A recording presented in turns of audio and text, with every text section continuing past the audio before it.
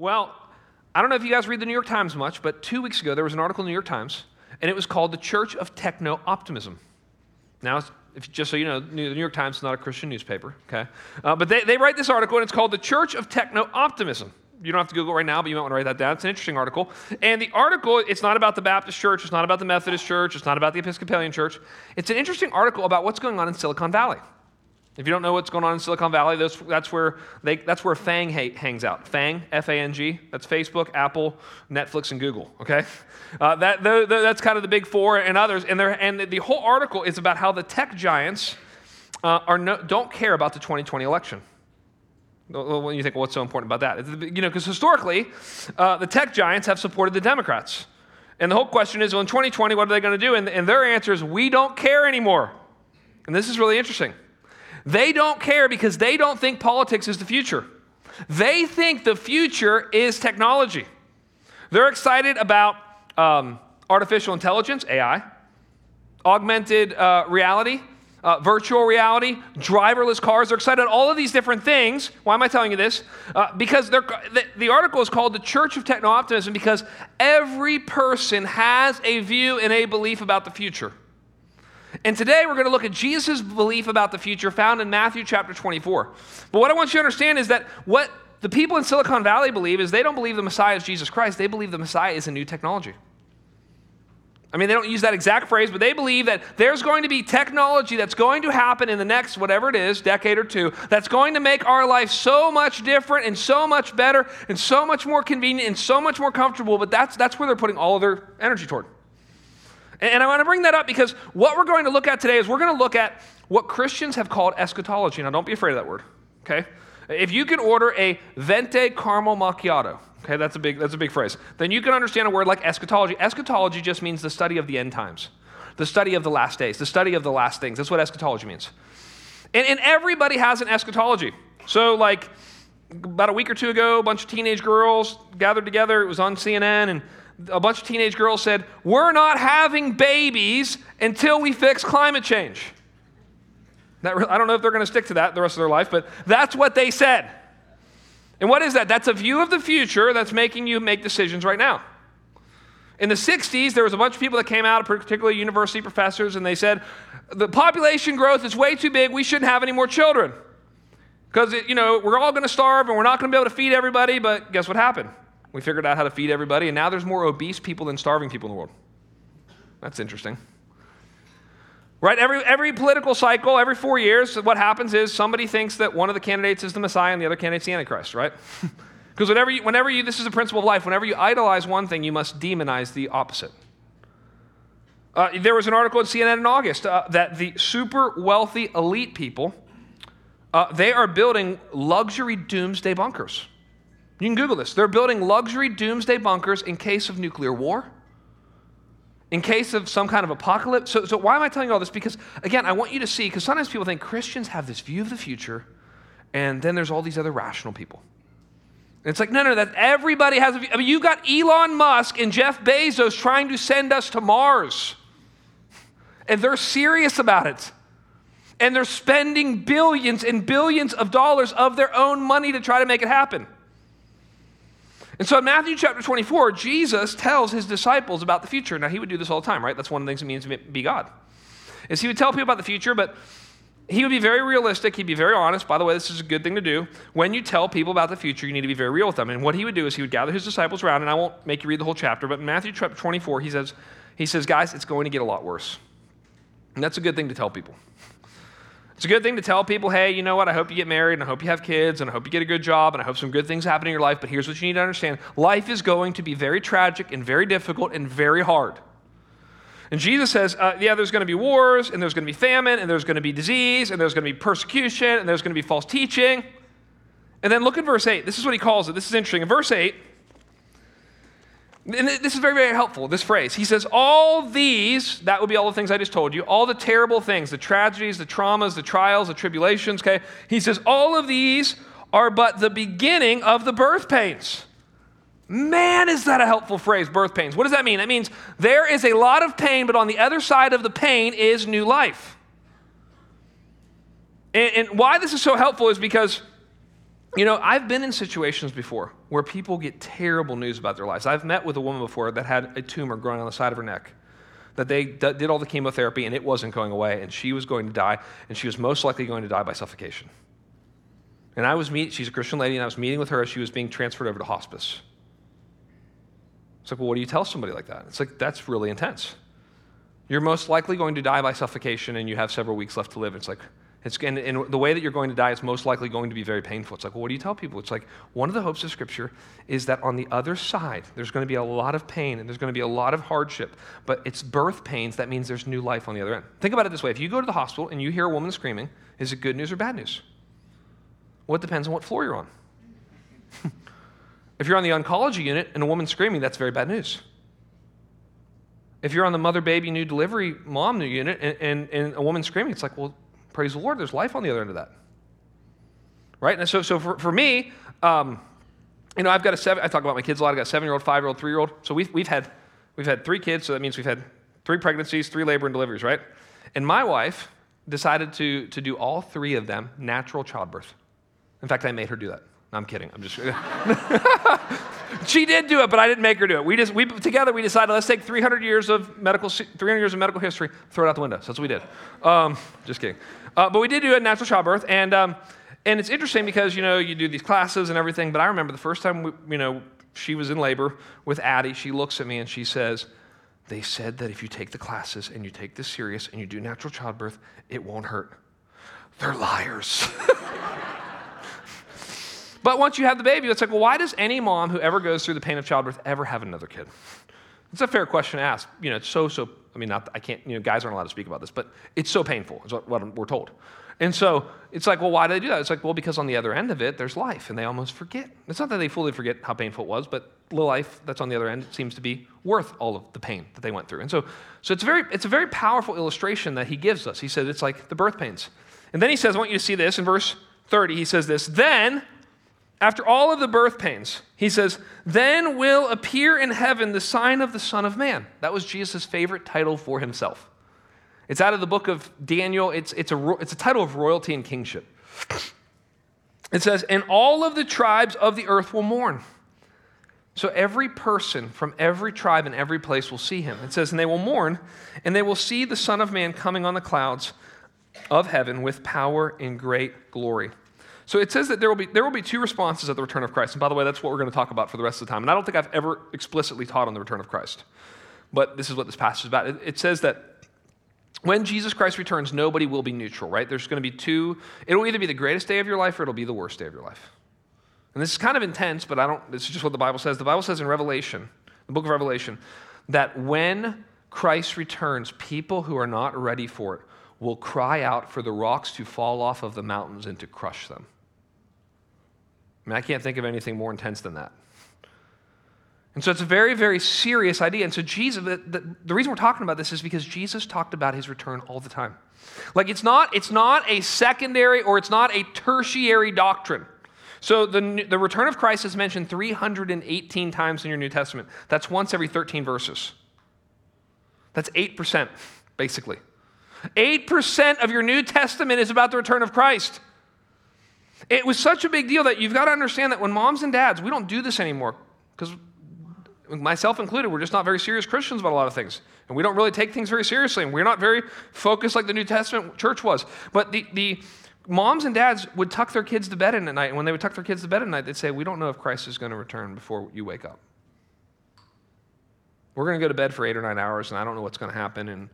But Christ has said he could return at any moment. So let's pray because we'd want to be ready if he came in the middle of the night. I just want you to know that's how the church was. That's how the church has been. The book of Acts chapter 1, what's the first thing that happens in the book of Acts? Jesus ascends to heaven. They turn around. There's 2 angels there. The angels say, hey, he's going to return. And then people go, well, why are they so passionate in the book of Acts? Why are they so prayerful? Why are they so evangelistic? Why are they so servant-hearted? Why are they so willing to suffer? I think they believe that Jesus Christ was going to return. What's the very last words in your New Testament? You don't need to turn there now, but the last 2 verses of the Bible, Jesus says, I'm coming soon. That's the last words of Jesus in the whole Bible. I'm coming soon. And then John, the Apostle John, he's writing the New Testament. It's like, in my mind, I just picture him like overflowing in response. He goes, come, Lord Jesus. And then that's the end of the book of Revelation. He says, the grace of God be with you all. And so this is not a secondary doctrine. So we're not going to talk about the things Christians disagree about, like not goofy things. I don't mean goofy, just because they're important, but they're secondary. We're not going to talk about the millennium. We're not going to talk about the tribulation. We're going to talk about what Christians have always believed, which is that Jesus Christ will return suddenly, visibly, bodily, triumphantly from the sky. Christians have always, they've not debated about it. Every great confession of the church ends with it. And here's the humbling thing. How you feel about the return of Christ tells you your current spiritual condition. It's like put the thermometer in your mouth. That's how it does it. It's like, well, how do you feel about it? Well, I don't care about it. It's like, not a good answer. Well, I don't want him to return until I get married. Well, not a great answer either.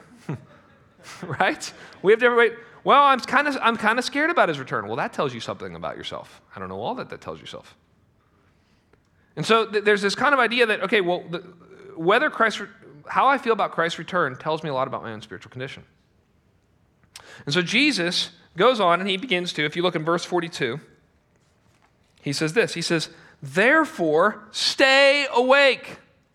Now, there are two extremes I found when it comes to the return of Christ. There are people that are obsessed with it, and there are people that are oblivious to it.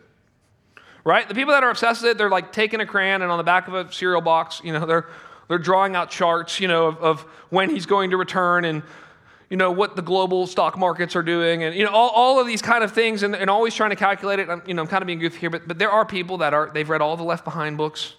Right? They saw the movie with Kirk Cameron and the movie with Nicolas Cage. Okay, they both came out. They've got charts, they've got graphs, but honestly, I'm not worried about that person that I know doesn't go to our church. It's okay if they do. But I'm saying that I don't know that person. I think most of us tend to be more oblivious to it. We're not staying awake. We're not thinking about it. We're thinking about our future a lot, but we're not thinking about that. We're thinking about our next vacation. We're thinking about our retirement. We're thinking about our graduation. We're thinking about the next school we want to get into. We're thinking about our career, and we're thinking nothing about the return of Christ. And that's an unintelligible concept in the New Testament, to be not thinking about the return of Christ at all. So here's what he says. Verse 42, therefore stay awake, for you do not know on what day the Lord is coming. But know this, that if the master of the house had known what part of the night the thief was coming, he would have stayed awake and would not have let his house be broken into. Verse 44, therefore you must also be ready, for the Son of Man is coming at an hour that you do not expect. The whole idea is that because Christ, the biblical teaching is because Christ has not told us when he is going to return, it should actually make us more expectant of it. It's kind of like this week I was just gone for one night, but I told my kids I'm not going to tell you when I'm coming back. I'm going to come back, but I'm not going to tell you, because if I just tell you I'm coming back tomorrow, then you'll look tomorrow. But if I tell you that you don't know when I'm going to come back, then the point would be that you would look every day. Right? Spurgeon said he doesn't tell us when he's coming back, so we would always stand on tiptoe wondering, could it be today? Now look, I know that there's a lot of things we can talk about this. There's things that the Bible says need to happen before Christ can return, but there's no question that the Apostle Paul thought Jesus could come back in his lifetime. There's no question. There's what are called the we statements of Paul. It's where Paul would say, we who are alive when the Lord returns. He would say things like that. Which means Paul lived with some type of expectancy that Christ could return. Now, I don't know how you feel. Whenever I talk about the return of Christ, even as I was preparing this message, I feel a little strange talking about the return of Christ sometimes. Like, yeah, I believe that Jesus is going to return from the sky, riding a white horse with a tattoo on his leg that says Lord of Lords, King of Kings. But you think about it, it's like, if you say, but it's like, well, it just tells you that we believe in a supernatural spiritual faith, which feels strange when we live in a closed system like America, right? America believes in a closed system. Like, all that you see is all that there is. And nobody times nothing equals everything that you see. And that's the story. And all that there is all that you see. And we believe, no, there's actually, the world is very supernatural. Like apologists, guys who defend, girls who defend the Bible for a living, they say, if you believe in the creation of the world out of nothing, that is actually the greatest miracle that could ever happen, and then therefore anything else is possible. Like if you believe God created everything, including you, including me, including everything, if you believe he created all this out of nothing, then the resurrection is not that big of a deal. And I don't mean that disrespectfully. The resurrection is amazing. I just mean that's easy compared to creating everything out of nothing. If you believe God created everything out of nothing, then you can believe that he's going to return. Like everything we believe is supernatural. We believe that the God who spoke everything into existence became a baby who had to learn to speak again. We believe a virgin got pregnant. I mean, we believe that a Jewish man at 33 years old died on a hill in the Middle East, and it matters for our eternity. So all the return of Christ does is it confronts you with, do I really believe the Bible? Right? We talk about it all the time. Do I really believe the Bible? Am I willing to change my mind? Am I willing to grow? Am I willing to learn? And so here's what he says. I love what C.S. Lewis says. Let me read you this quote. C.S. Lewis says this about the second coming. How should we think about it? Because like tangibly, how do we plan for the future, right? Because the Apostle Paul thought Christ could return, and he took long missionary journeys. He thought Christ could return, and he wrote letters. And back in that day, it's like, here, take this letter. We'll get to them in a month. It's like, well, what if Christ returned beforehand? Well, he might, but we still need to plan and move and pray. So this is what C.S. Lewis says. He says, we should be like an 80-year-old man who needs, on the one hand, not to be always thinking about his approaching death, but he should always be taking it into an account. It would be criminally foolish not to have made his will, and so on. And I love this phrase. Now, what death is to each person, the second coming is to the whole human race. All that's saying is that what death is to, what the second coming will be to everybody, your death will be to you. And, it's like, is it depressing to talk about death? Yes, but it's also the truth, right? Facts are our friends. And it would be foolish to never talk about something that's definitely going to happen to everyone. And so here's what he says. We must therefore train ourselves to ask more and more often how the things we are saying and doing or are failing to do at each moment will look when the irresistible light of God streams in upon it. That irresistible light that is so different from the light of this world that will reveal all things as they truly are. There are 3 reasons primarily to think about the return of Christ, just to bring it really down for us. There's 3 reasons, and if you hear maybe one thing I say today, this is the 3 reasons. Number 1, the Bible teaches that the return of Christ helps us for our life to be pure. For our life to be pure. Like again, it's interesting, when you read church history and you read these men and women who were so godly, they would say things like, well, I wouldn't want to be looking at something inappropriate when the Lord returned. I wouldn't want to be bitter and angry and resentful and unforgiving when the Lord returned. Like, I want to live my life in such a way, I want to live my life today so that if Christ comes back tonight, I'm not ashamed. And one of the diagnostic questions of my heart is, if Christ came back today, would I be ready? So it keeps your life pure. Nothing keeps your life pure like Christ could return. It's like when you're a little kid, it's like Dad could walk in my room at any moment. Well, that's a good thing for me to know. And I'll probably live a little bit different because of that. And I may not always like that, but it's probably the best thing for me. That's kind of the idea. The second thing is it makes your mission clear, right? Now, this is really interesting. One of the most interesting things I found out this week is that churches that talk about the return of Christ a lot talk a lot about global missions. And you go, well, what's the connection? It's like, well, the Bible says that Christ cannot return, will not return, until all tribes, tongues, people, and nations have heard of him. And so if you ever want to meet some, and I mean this in the best sense of the word, some radical missionaries, some crazy missionaries who've decided, like I know a guy who moves his family to India and learns Hindi and he's got his little babies there and is fully invested and gave up on the American dream and gave up on the Christian American dream and lives there. It's like, well, what is he doing? It's like, man, he has a big view of Jesus. He believes the Bible. And he believes that somehow what he's doing is actually pleasing Christ and is going to hasten his return, as the scripture. And then the third thing is, it keeps our hope alive. Like, there's a lot of terrible things. People get bad news all the time, right? You get bad news financially. You get bad news at work. You get bad news about your kids. You get bad news from the doctors. So there's just you get bad news when you read the newspaper. It's like, and what's your ultimate hope, right? I find too often I'm giving people hope in this world. I'm like, well, have you tried this doctor? Have you tried this medication? Not that we don't give that kind of advice, it's good. But what about the hope of just, all right, you know what, that may not get fixed in this life. Praise God that he's going to one day return and change all things. That's the great hope. And so Jesus, he tells us to stay awake. He tells us to be alert. And he gives us an example, verse 45. Who then is the faithful and wise servant, whom his master has set over his household to give them their food at the proper time? Blessed is that servant whom his master will find so doing when he comes. Truly I say to you, he will set him over all his possessions. He basically says the return of Christ is like a dad coming home hoping to see his kids do what he said they were going to do.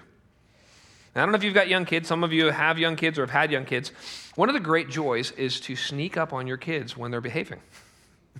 Like every once in a while, we've got an attic that we turn into a bonus room and the kids go up there and play, and every once in a while it's too quiet. So are they lighting something on fire? What are they doing? And you go up there, and every once in a while, now sometimes they're acting crazy, and but every once in a while I go up there, and it's like they're sitting nicely playing with each other. And I just leave, very quietly.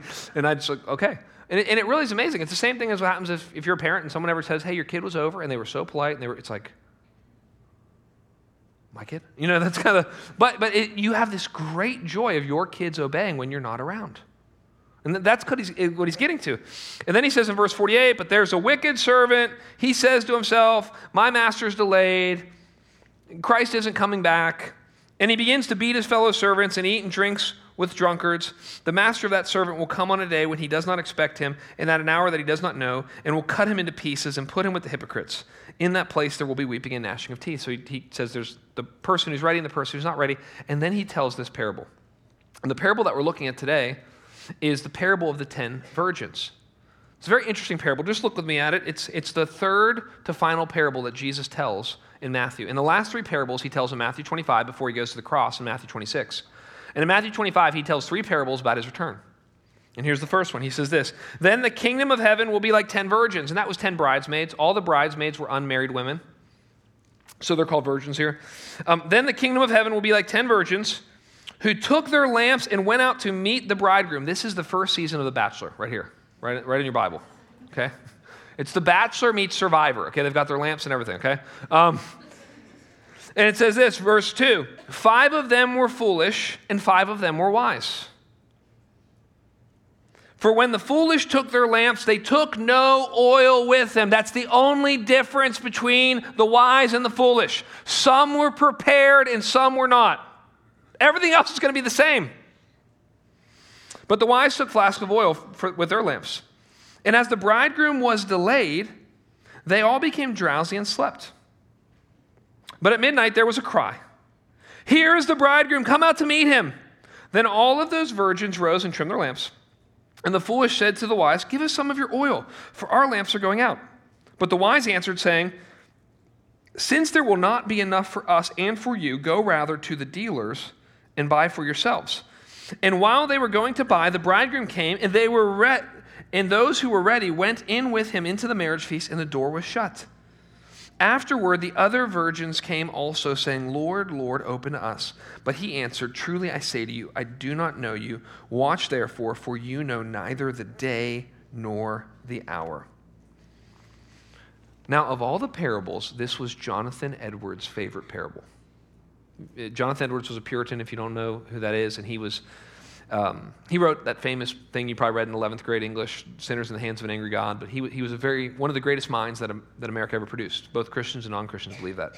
And he loved this parable. He preached no less than 10 sermons we have on this parable from him. The Puritans love this parable. And I'll just tell you, it needs very little explanation. The main idea in this whole parable is that when Jesus Christ returns, many people in the church will not be ready to meet him. That's what it means. We're going to talk about the details of it, but when Jesus Christ returns, many people in the church, and what's humbling is it says 5 out of 10. You don't know, in parables, you don't know how much to press, right? You can't find meaning in every number, in every letter, in every illustration, in every image. But it's interesting that it's not one person wasn't ready. It's not 2 people weren't ready. It's half of the people were not ready. They were in church, but they weren't in Christ. They were converted to church culture, but they were not converted to Christ. And he talks about this. Now, to get the full illustration, to fully understand this, you have to understand Jewish weddings. So this is all the image of a Jewish wedding. I'm going to tell you a little about Jewish weddings just for a minute. It'll help you understand this passage. There were 3 parts to a Jewish wedding. The first part of the Jewish wedding was the arranged marriage, right? So the idea that you can pick your spouse is about 200 years old. We're kind of seeing if it's going to work out or not. It's very new. It's really new in human history to pick your spouse. It's kind of a luxury.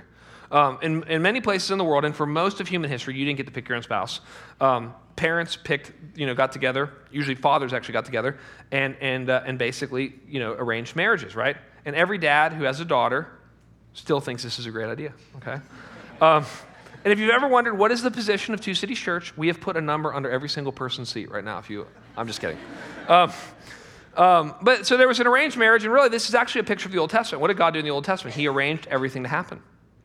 Well, then there's a second stage of the marriage called the betrothal. And the betrothal was when the bridegroom, the husband-to-be, would go and meet the wife-to-be, and he would pursue her. He would declare his love to her. He would ask her to marry him, and she would say yes. And the way she would say yes is she would drink a large glass of wine. And you go, well, why is that interesting? Well, some are like, these traditions, yeah. And the reason, well, it makes sense, because if you ever wonder when Jesus says, can you drink the cup that I drank? Can you drink the cup that I'm about to drink? He's alluding to this. Drinking the cup was a way to say, I'm going to take the vows. I'm going to be fully in. This is why to this day at a Jewish wedding, they'll still smash a cup. They'll cover it with a cloth, they'll smash a cup. It was the cup that the woman drank out of when she said yes. And now she can't say no. So think about this. This is so amazing. So this is what Jesus does, right? Jesus comes to us. He declares his love, his pursuit. He lives for us. He dies for us. He rises from the dead. And then this is what would happen next. The husband-to-be would say, I need to go away, and I need to get a job, and I need to build a house, and I'm going to come back and get you. And that was the betrothal period. That's what Jesus did. He said, I'm going to go away. I'm going to build a house, John 14, and I'm going to come back, and I'm going to get you. And he would often come back when, because women love to be surprised, right? Kind of, sometimes. And so the bridegroom would come back at an hour that she wouldn't know. It could be anywhere from a week, couple weeks to a month to up to a year. And he would often come back at night. And here's what's so cool, and you saw this in the story. He would send his best man ahead of him to yell out, the bridegroom's here. Well, if you ever wonder, why does John the Baptist call himself the friend of the bridegroom? That's what he saw himself as. John the Baptist saw himself as Jesus' best man who was announcing his first coming. And he's saying there's going to be, the best man is going to go out and he's going to say, get ready for him. And then they would go into a 7-day wedding feast. And all the dads of daughters say, praise the Lord, there's no 7-day wedding feast anymore. That'd be very expensive. But that's what they did. They did a 7-day wedding feast. And so you have to understand, that's the whole it's really beautiful. So now you understand the return of Christ. Jesus comes after us. He pursues us. He declares his love for us in his life and death and resurrection. And then he says, I'm going to go away and I'm going to come back in an hour you don't know. And this whole parable is, are you ready? And I want you to see this. What happens in verse 5 is very, very interesting. It says in verse 5 that everybody got drowsy and everybody fell asleep. Commentators note this is a critique both on the non-Christian but more so on the church itself, the real Christian. It's saying that even the real Christians will get drowsy. They'll start to not believe. They'll start to fall asleep. What does it mean to be asleep? What does it mean to be drowsy? It means to not live in the real world, right? What happens when you're sleeping? It's like you don't know what's really going on. You're in like a dream-like, you're not in real reality. And we were talking about this as a staff. And one of the staff said to me, has there ever been a time in human history where we're more tempted to live in a dream-like world? It's like I could have real relationships in the real world, or I could have fake, filtered relationships on social media. Right? And it's like, now I don't even know how to talk to people. If I can't send a GIF and an emoji, I don't know how to communicate. I don't know how to have face-to-face, real relationships with real people. I don't have any personal story or greater narrative that I'm a part of. I'm just excited about the 6th season of Breaking Bad, a fake story. I'm not a part of a real adventure or a real war against a real enemy named Satan. I play video games with fake wars. Right? They're talking about now how Fortnite is now as addicting as crack cocaine to people. It's like this completely fake world. And I'm not totally against video games or anything, but it's like there's a real world. There's a real war. There's a real enemy. There's a real adventure. And what he's saying is that I believe this is the critique of the church, is that we're not living in the real world. Part of it is it's hard to stay awake. It's hard to be alert. It's hard to see people as they really are, as lost and as broken, because guess what? That means I have to do something about it. I'm responsible. I have to say something. I have to sacrifice. I have to give. I have to serve. I can't be selfish. So it's this massive critique on the church. And then in verse 6, he comes He wakes up everybody, including the true church. And then verse 7 is very interesting. In verse 7, it says this: Then all those virgins arose, and they trimmed their lamps, and the foolish said to the wise, Give us some of your oil, for our lamps are going out. But the wise answered, saying, Since there's not enough for us and for you, go rather to the dealers and buy for yourself. Now listen, this is not about how the wise virgins were being selfish and wouldn't share. That's not the purpose and point of the parable. The purpose and point of the parable is there are certain things that you cannot delegate to other people to do for you. There are certain things that you cannot buy, that you cannot borrow, that you cannot bargain for, that you have to take care of for yourself. And you know this, right? It's like, you know that you can't delegate your own health to somebody else. It'd be great if we could. If you're like, hey, could you run for me? We'd all love to do that. If you could go to the gym for me 5 days a week and just do a great workout, that'd be awesome. If you could eat this kale for me, you know, whatever it is, it's like, well, that doesn't work that way because we know, and again, we always get things in the physical world that we don't get in the spiritual world. It's like, well, no, nobody can do that preparation for me, right? Who else can be a parent to your kids? No, just you. Yes, other people can watch them, feed them, educate them, take care of them, but no one else can be their parent. Nobody else can set goals for you except for you. Nobody can do personal development except for you. And this whole idea is that nobody can prepare to meet God except you. Nobody can believe the gospel for you. Nobody can repent for you. But every once in a while, more in the church culture, you'll talk to someone about Christ. One of our elders this week told me, he said, I was having a spiritual conversation with a guy, and as soon as I started to talk to him about Christ, he deflected to his grandmother and his parents. Oh, this is, yeah, my grandmother goes to this church, and my parents do this. It's all about other people's belief, no, not their individual belief. It's all about what other people have done, not what they need to do. And this whole parable is about getting ready, preparing yourself to meet God. I mean, you think about this, it's like, well, every person is going to stand naked and bare before the Almighty God. It's happening. God is a part of everybody's future. No matter what they believe, God's a part of everybody's future. And so, well, how do you get ready? Well, you can't stand before God by yourself. Like I don't know if anyone else here saw the series Chernobyl. It's a TV series called Chernobyl. Fantastic. But it's based on what happened when the nuclear reactor broke open. This is, I think it happened in the 80s. And there's a couple scenes in that movie that just remind me of standing before God. Let me explain. Basically what would happen is when the reactor first broke open, the Gorbachev's right-hand man is in the helicopter with a head nuclear physicist. Just follow this for a moment. And they're flying over to Chernobyl. And Gorbachev's right-hand man says, I need you to fly directly over the nuclear reactor so I can make sure it's been fully exposed. And when he says that, the nuclear physicist goes, we can't fly over that nuclear reactor. You have no idea what will happen to us even if we just for a second fly over that nuclear reactor. But Gorbachev's right-hand man goes, fly over it. He says to the helicopter pilot, he goes, fly over it, I'm going to put a bullet in your head. And then the nuclear physicist says, if you fly over it in about 15 minutes, you're going to wish there was a bullet in your head. And he begins to explain what happens when a human gets contact with a nuclear reactor. Like there's another scene in the movie where they've got to turn. It's too much to explain, but it's important to understand this part. They have to send 5 guys in to the bottom of the nuclear reactor, way underneath it, to turn the water off. And they suit these guys up. This is all true story.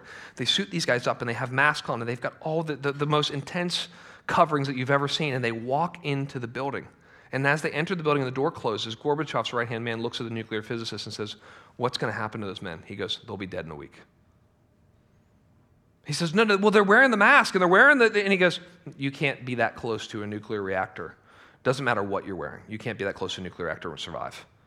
They've just delayed the inevitable. They'll live 5 to 7 days instead of dying instantaneously because they're wearing that. And it's like, man, okay, God is so much greater than a nuclear reactor. How do we think that we can stand before God by ourselves based on what we've done? It's like this is when it says we want to stand in the righteousness of Christ, it means that we can't stand before God by ourselves. We have to say, Jesus Christ lived a life for me. He lived a perfect life. Jesus Christ bore the wrath of God. He bore the nuclear reactor for me. And I can only stand here because of what Christ has done. That's the gospel. And he's saying that's what it means. We need to be ready to meet God. But then verse 10 tells us terrible news. If you look at verse 10, here's what it says. And while they were going to buy the oil, The bridegroom came, and those who were ready went in with him to the marriage feast, and the door was shut. Afterwards, the other virgins came also, saying, Lord, Lord. Now that's interesting. They called Jesus Lord. It's so scary what they have in common. They both have lamps. Most people think that means the Word of God, because that's a common metaphor in Scripture. Your word is a lamp to my feet. So they both have the Word of God. They're both in Christian community, right? There's people who walk with God's people, but they don't walk with God. They both call Jesus Lord. They both go to the same events. The more you press on it, the scarier it gets. The only difference is the oil, which is the Holy Spirit and the grace of God. It's the Holy Spirit and the grace of God that make the Word of God come alive. It's what takes Christian. Like when I thought I was a Christian for the first 16 years of my life. A nominal Catholic kid, thought I was a Christian, and then the Holy Spirit came into my life through the preaching of the gospel, and I realized, wait a second, people aren't just sinful, I'm sinful. Christ didn't just die for people, Christ died for me. People don't need to repent, I need to repent. That's what the Holy Spirit does. The Holy Spirit makes the gospel personal for you. And it says, he goes, afterwards, the other virgins came saying, Lord, Lord, open us. But he answered, truly I say to you, I do not know you, which shows that it's about a dynamic personal relationship with Christ. Jesus knows everybody. What he means is, I don't know you in an intimate way. I don't know you in a personal way. I don't know you in a saving way. I don't know you in a real way. It's a reminder that Christianity is a dynamic, vibrant, intimate relationship with Christ. And then he warns us here, watch therefore, for you do not know neither the day nor the hour. Now, it's interesting. There's two main ideas in this parable. The one is, the big idea is there's people that aren't ready to meet Christ in the church, and that's scary. And the two sub-ideas under that are, we must be prepared, and many people will regret missing their opportunity. That's the whole parable. And what's interesting is every time they ask people, like people at the end of their life, and they ask the question, what do you regret? And this is good to know, especially because many of you are young. When they ask people, what do you regret? Most people do not mention things they've done. They mention things they've failed to do.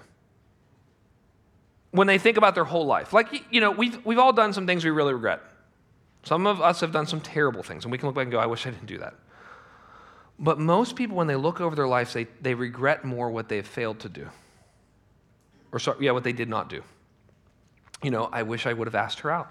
We were high school friends. Or I wish I would have listened to my dad. I wish I would have got more education. I wish I would have bought that house. I wish I would have gone into that career. People have lots of regrets. And so this is a regret of a completely lost opportunity. And it's almost hard as Americans for us to believe that something could happen that we couldn't fix. Like, I don't know if you ever get that feeling, like, especially I think the younger we are, the more we just think, yeah, if I get sick, there'll be a pill for that, right? Or maybe a non-invasive surgery that's outpatient. Like right? Like very rarely do we ever get in a situation where we feel like this is final and I'm stuck forever in this. I've seen that. I mean, every once in a while, a terminal illness will do that to somebody. Every once in a while, a severe disability will do that to somebody. Every once in a while, a very chronic illness will do that to somebody. I had a friend, and he said the first time it ever happened to him was he went to, he was planning this trip to South Africa to do mission work, and he had planned it for a long time.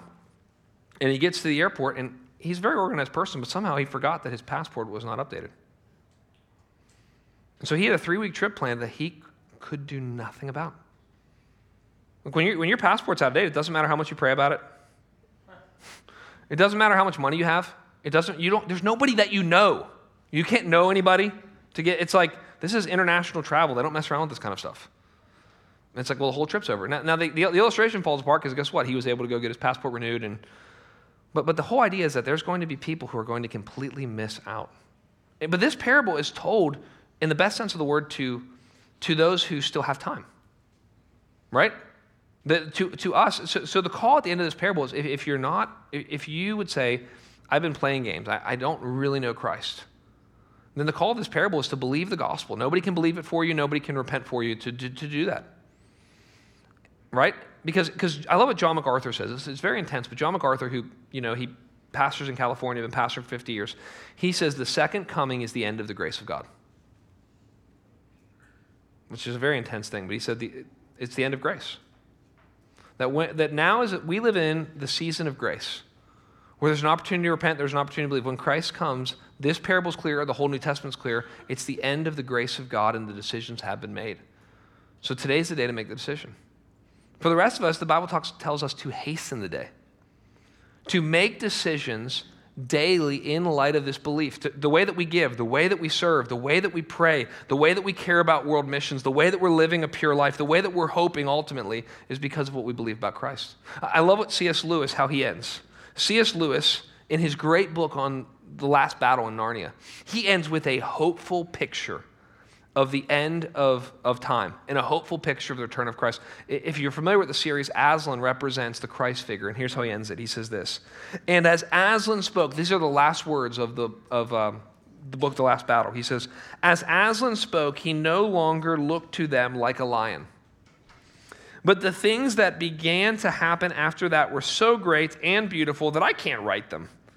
And for us, this is the end of all the stories, and we can most truly say that they lived happily ever after. But for them, it was only the beginning of the real story. All of their life in this world and all of their adventures in Narnia had only been the cover and the title page. Now, at last, they were beginning chapter 1 of the great story, which no one on earth has read, which goes on forever, and in which every chapter is better than the one before. Let's pray. Lord, that's our hope. We want to be a hopeful people. Lord, I pray for our church what Martin Luther said. He said, I feel as though Christ died yesterday, rose today, and is coming back tomorrow. Lord, I pray that we would be individual Christians and we would be a church that believes that. And even right now, I just want to give us a chance to respond by saying, Lord, help me to prepare for your second coming by. And whatever we need to do, Lord. For some of us, we need to be reconciled to certain people. We need to forgive somebody. We need to get serious about a certain sin in our life. We need to share Christ with a friend or coworker or family member or neighbor, Lord. Lord, give us the strength to have a vision of the future that affects how we live in the present, Lord. We ask this in Christ's name. Amen.